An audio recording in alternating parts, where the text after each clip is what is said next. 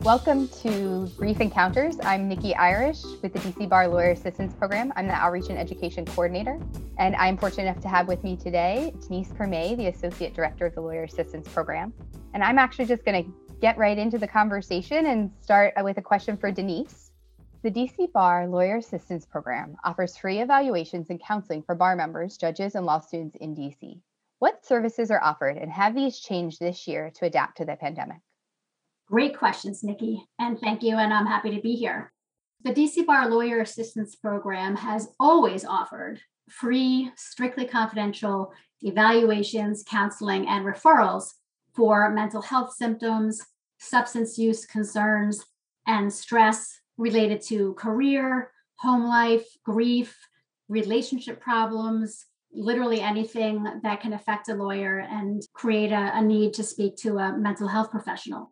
There are a lot of stressors affecting lawyers in normal times. And this past year, that stress level is at an all-time high, with lawyers suddenly having to work at home, schools that closed, courts closing, and many other pandemic-related difficulties.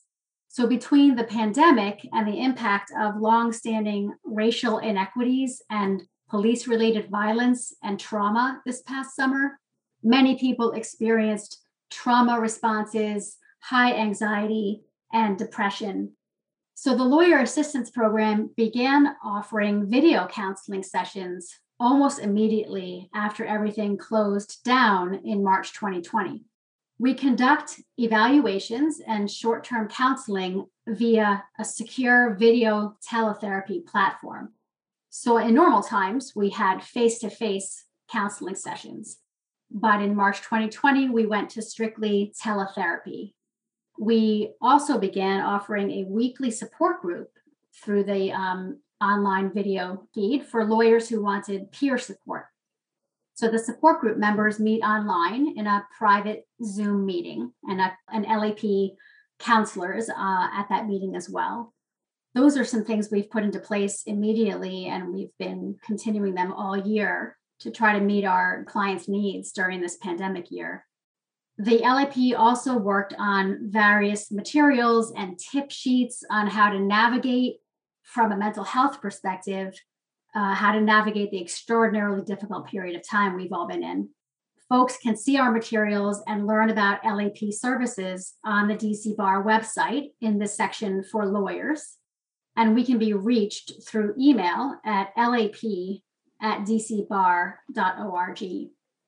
In thinking about all of that, I realize we've done a lot of outreach this year to try to reach people. And Nikki, you are the LAP Outreach and Education Coordinator.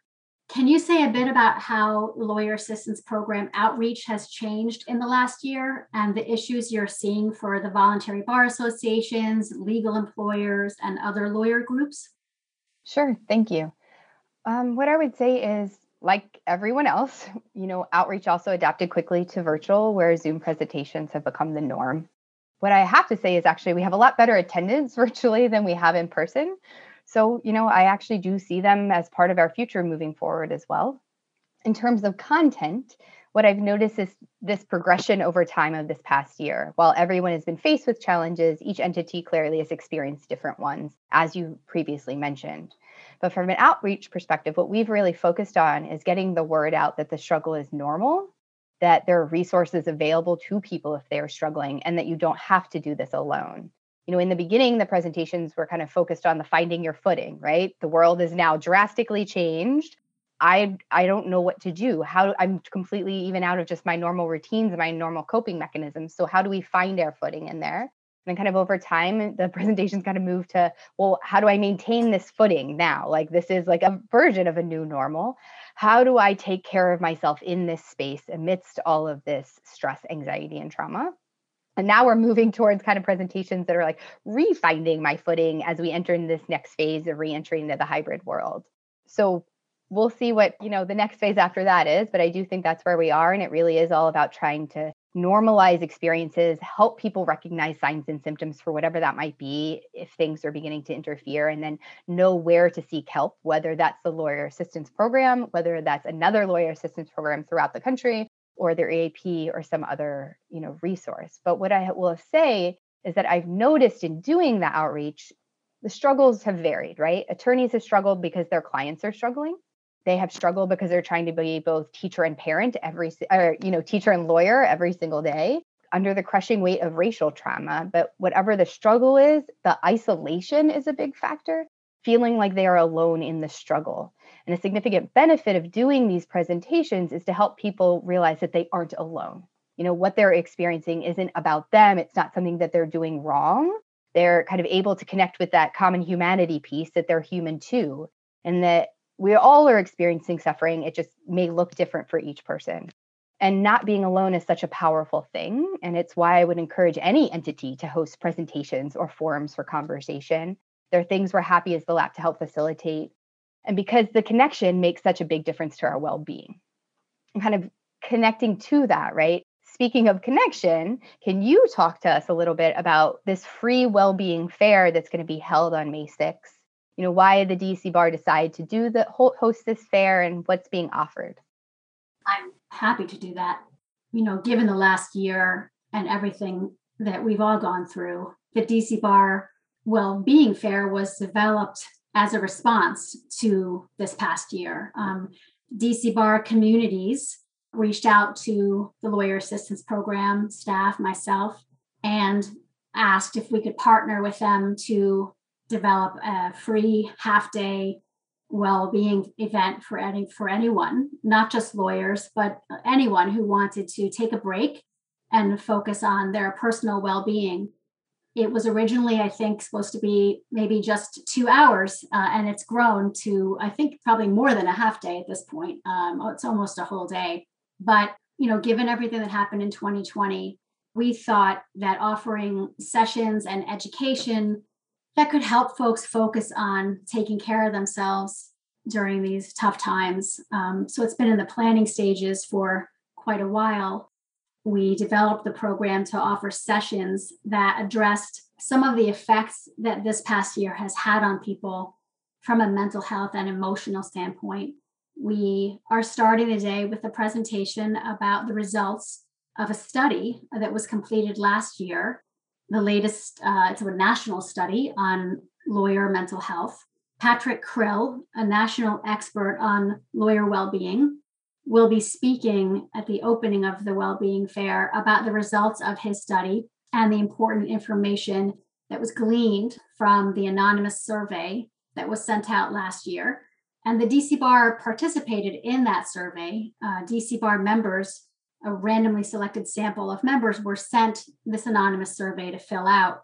The researchers were looking at who is suffering the most stress in their legal career and what is the impact of that stress level on the field of law. Studies like this one can help people because when looking at the results, we can realize that we're not the only ones by far who are struggling with the most stressful aspects of law practice. So Patrick starts the day talking about that. One of the most prevalent emotional effects that people have been dealing with this past year is grief.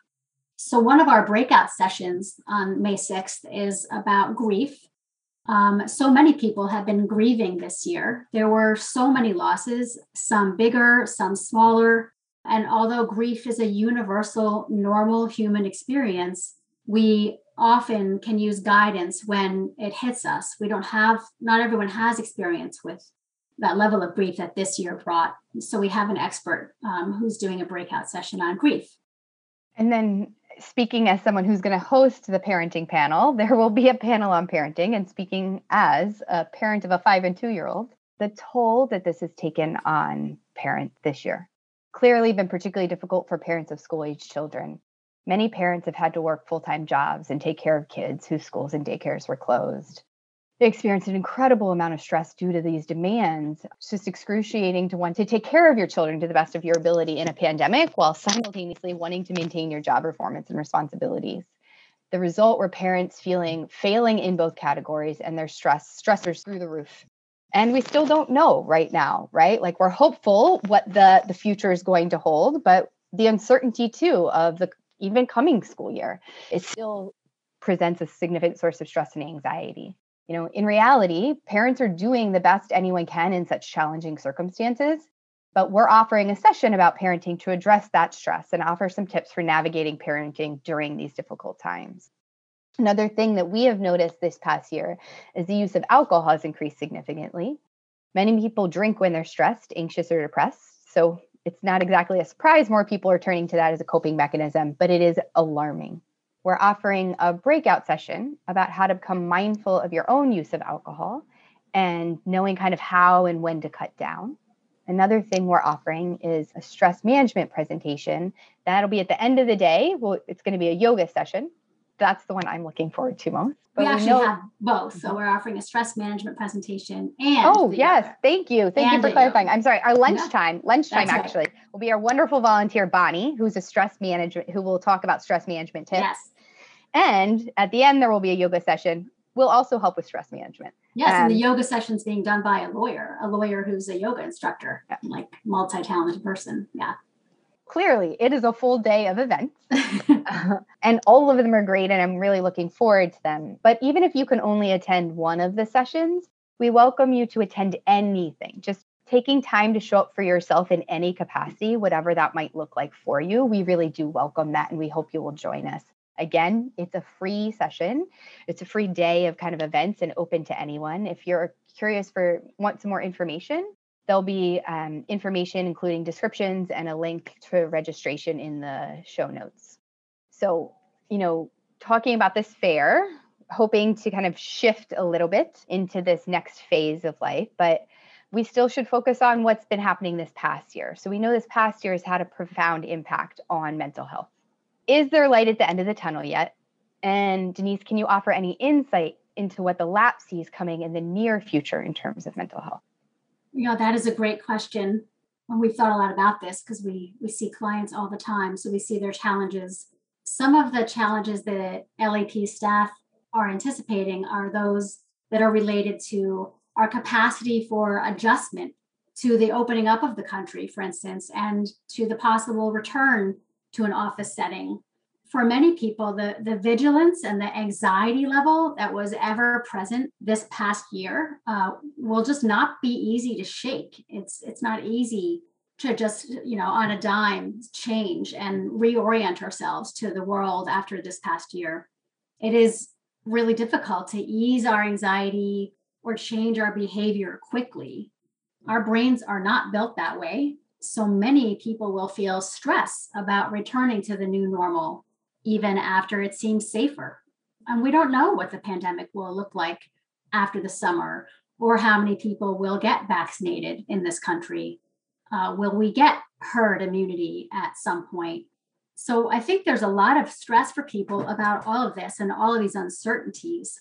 And I think one key is understanding, within ourselves that conflicting feelings are normal. We're going to feel happiness and fear, simultaneously about some of these changes that we might be seeing this summer and also into next fall. And, honestly, some people have had an easier time working at home and they won't want to return to a downtown office setting on a daily basis. For many people, having a daily commute was not helpful to their mental health in the past. There's enormous stress associated with a long commute, for instance, or stuck in traffic for an hour. And, the DC area has extremely high traffic rates patterns, one of the worst in the country. So that's a mental health stressor as it is. And so for many people, this past year has worked better for them from that standpoint. I would say I've heard from a lot of introverts that they did not realize actually the toll that being in the office took on them.